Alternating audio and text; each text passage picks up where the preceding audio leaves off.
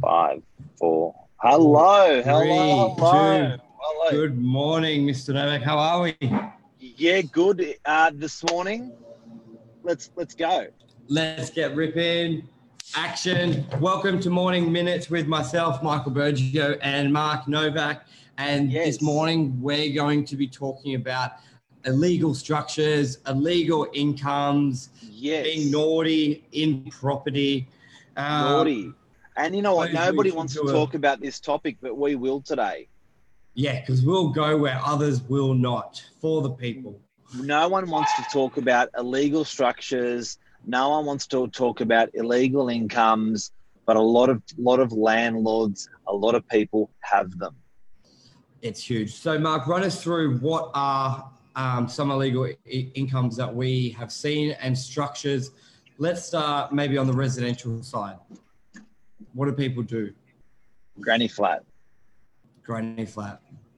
So granny flats in the backyard.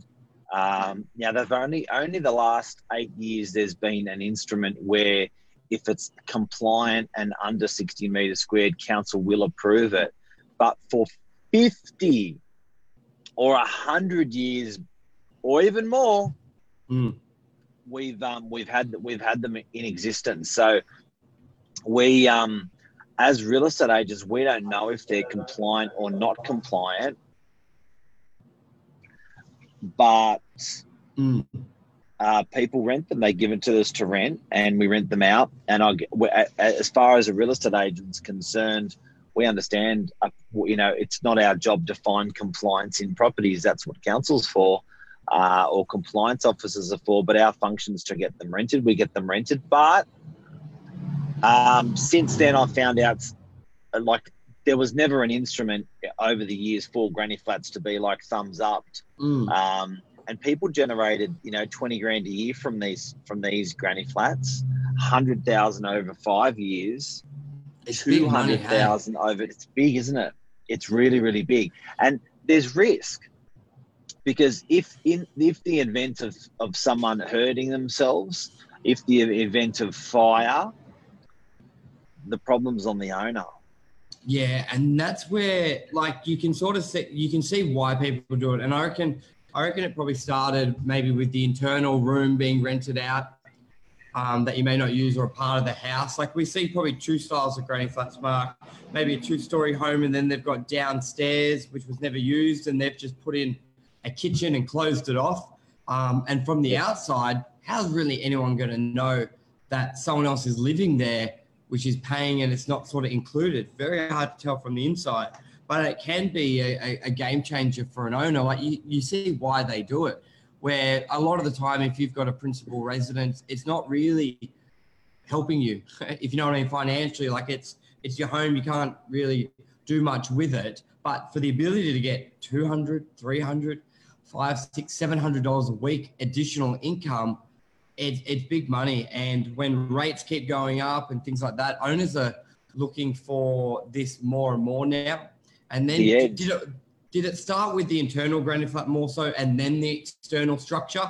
Where did that come from, the external one? Or was it people converting a garage into a granny flat? Can you recall where you started seeing something from the olden days?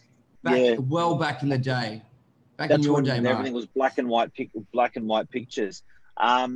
You know what? It was conversions. People just desperately needed to generate an income. They had more space in their home, and off they went. Now, what amuses me is, what's the difference when I rent out my bedroom? Just because I've put a kitchenette or a kitchen in my illegal flat, what's the difference between making something a bedroom to sleep in and renting that out? Do you know what I mean? So an additional living room. Are you referring to? You may have 2 living rooms and just you may rent that out, or people. If you actually think about it, this is really interesting. If you actually think about it, there's no limit to the amount of bodies you can sleep in a house or a unit. Right? There's none. Just because it's legislation, is that what you're referring to? There's nowhere in any document says you cannot have more than 30 people live in a residential home. Is that what you're saying?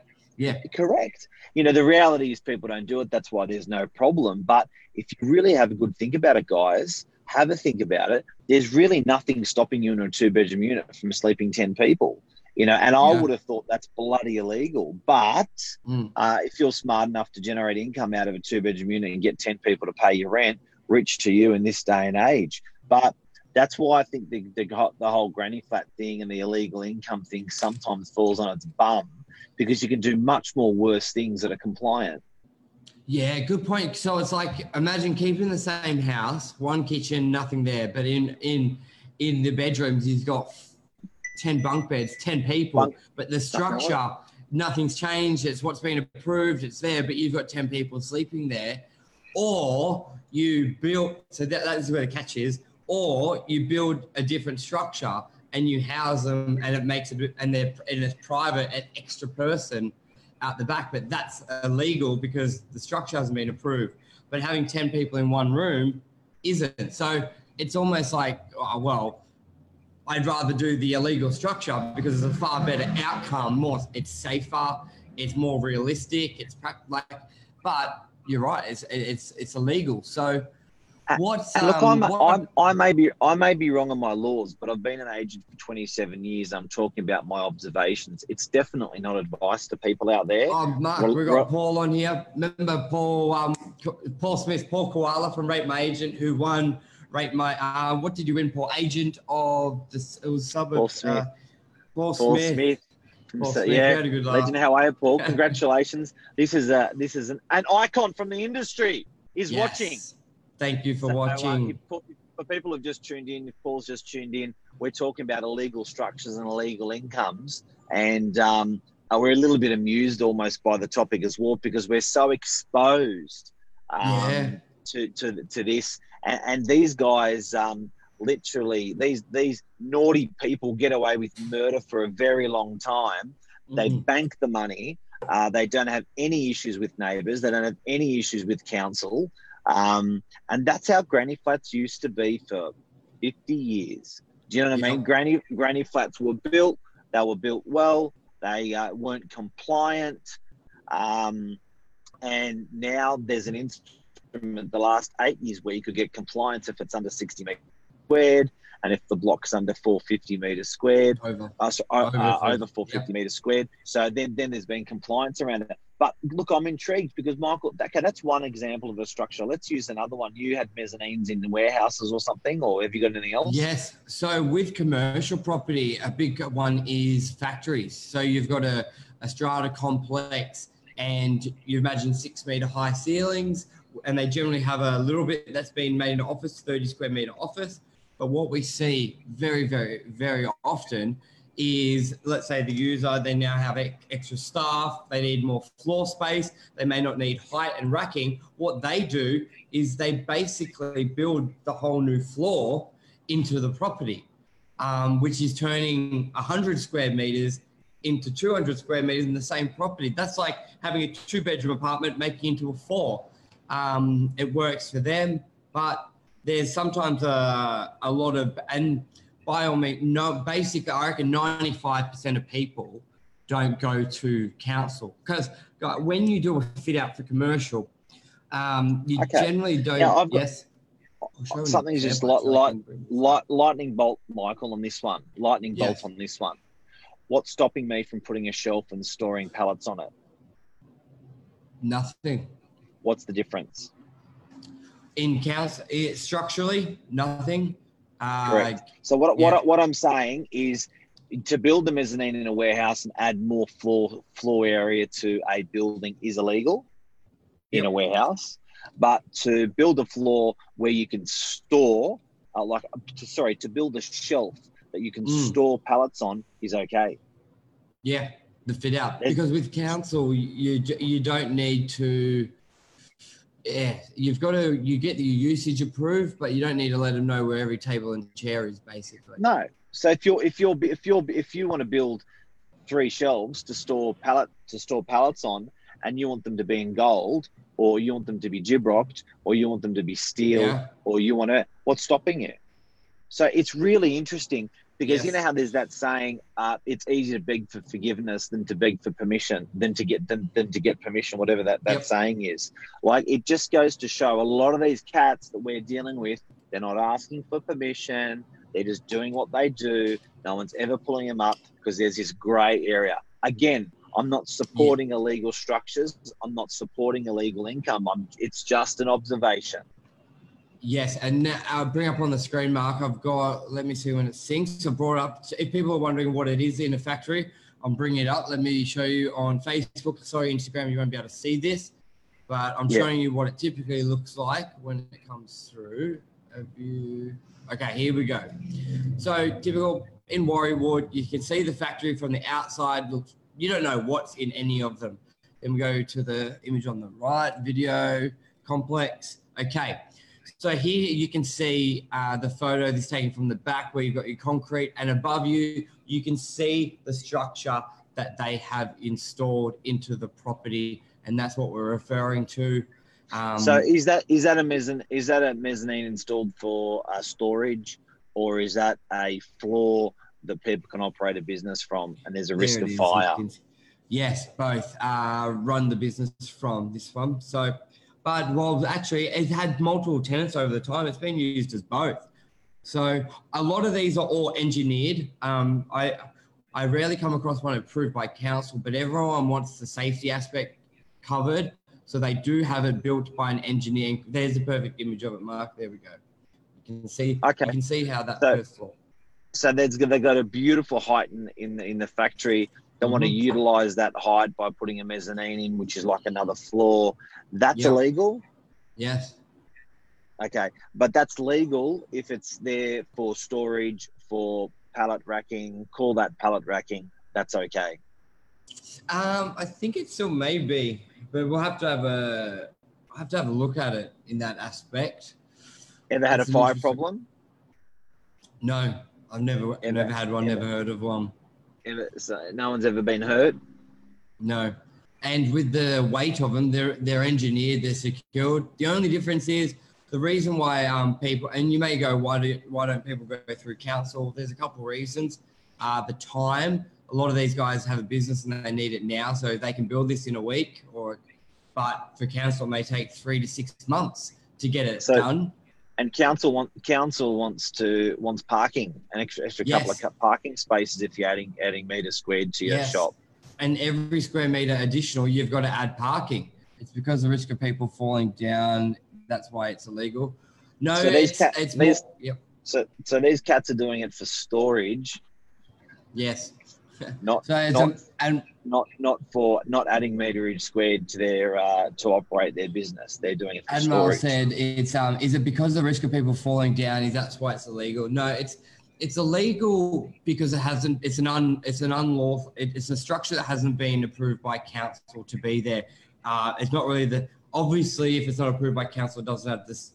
They say it's for safety, but the reason is it's more you're adding square meterage and you don't have parking. That's the biggest thing to it. It's the more square meters, the more parking. Just like, allow me to give an example. Do it in concrete. Completely fire-wise, it would be great. You know, weight-wise, it would be weight. Do it in concrete. Even if you did it in concrete, completely BCA, Building Code of Australia, meets all of those things. The problem is adding meterage squared to your lot. Correct. Yep. And the reason why people don't do it in concrete is because they understand they haven't gone through council. If someone knocks on their door and says remove it, they do it in the timber or metal frame because it can be disassembled a lot easier, where the concrete one, a lot more of a cost, more of a permanent structure. Ever seen it happen? I've never seen one being removed, no. Because they're storage.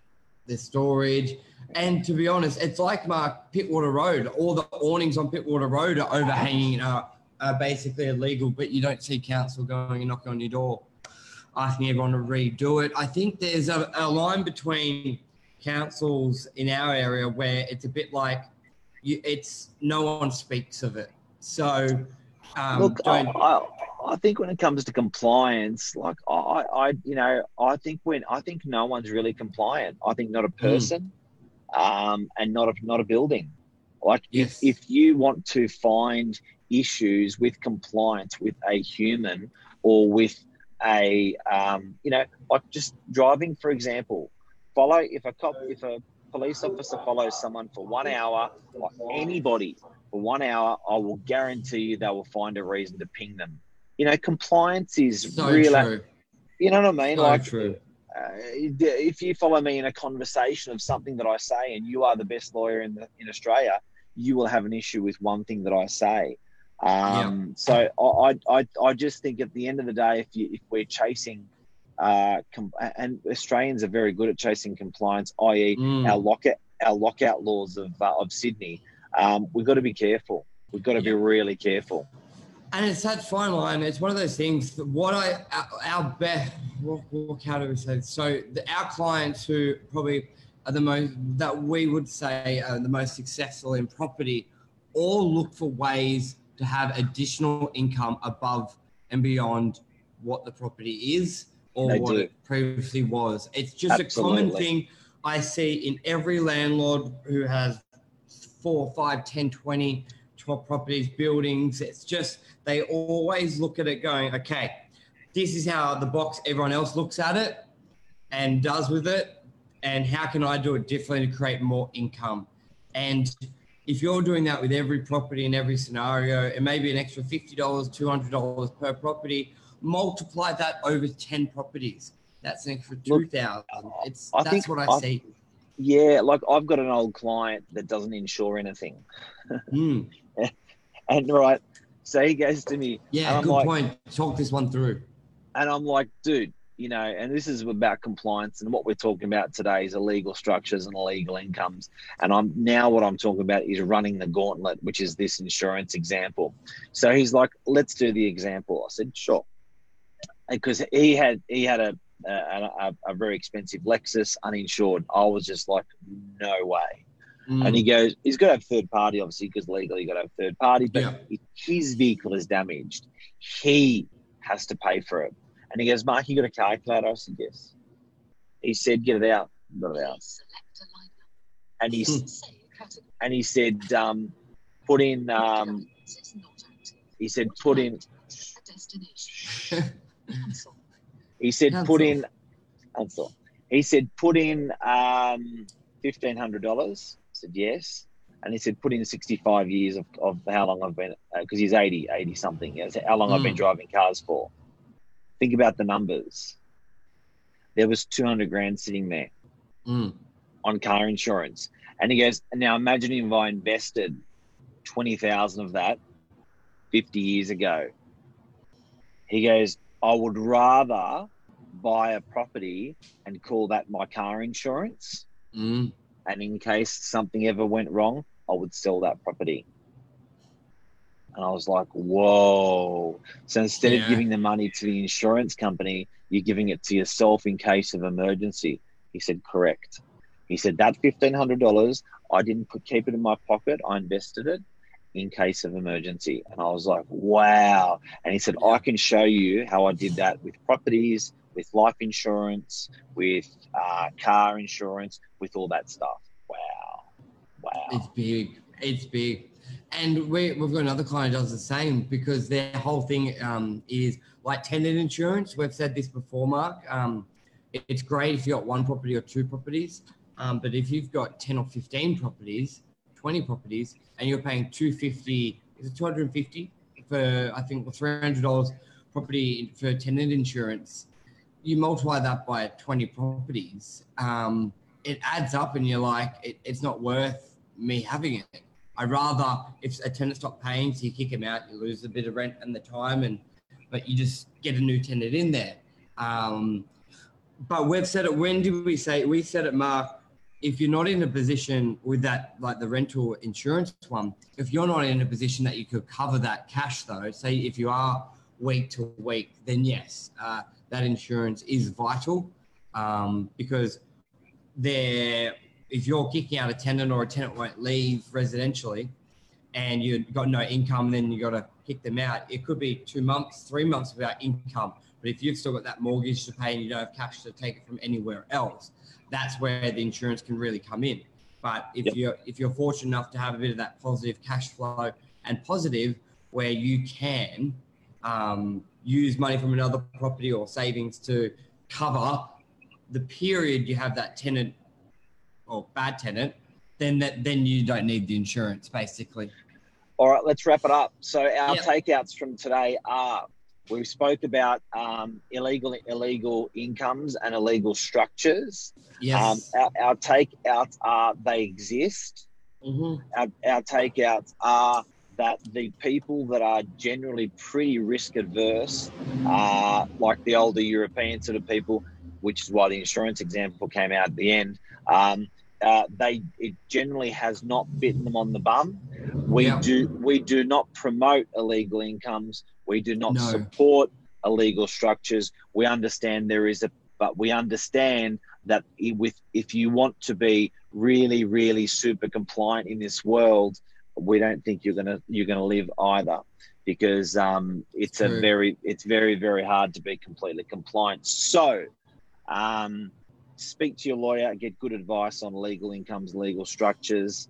And speak to a lawyer who's got property and doing it. God, like the amount of times a client is speaking to a lawyer and they've never bought a property in their life, they do this, they're not going to give you practical advice. Understand your risks. You know? Yeah. Understand your risks, you're going to take them. And if you're going to get advice not from someone who's actually taken those risks. That's our takeouts. Anything else you want to add, Michael? No, Todd said, love the analogy, investing in insurance. Thank you for watching, Todd and Mel. Always a pleasure. Lots of people on today. You guys are legends. This will be on podcast. We'll share it. You can watch it. We'll be back tomorrow morning. Also, guys, share and win to help incentivize people sharing. We withdraw $50 every Saturday as a little cash bonus for helping people. We feel this is knowledge people can't get anywhere. We love doing it. We love helping people. Lisa, thanks for tuning in, and we'll speak to everyone soon. Adios. Sponsor me on my ride. Sponsor me on his ride, and happy birthday to my Nonna, 90 today. You. Hey, happy birthday, Nonna. Yeah, 90 years old, so she's going strong. So I'll be giving her a call now. All right. All righty. Happy birthday, Thank Nonna. you. See ya. Cheers. Bye. Bye.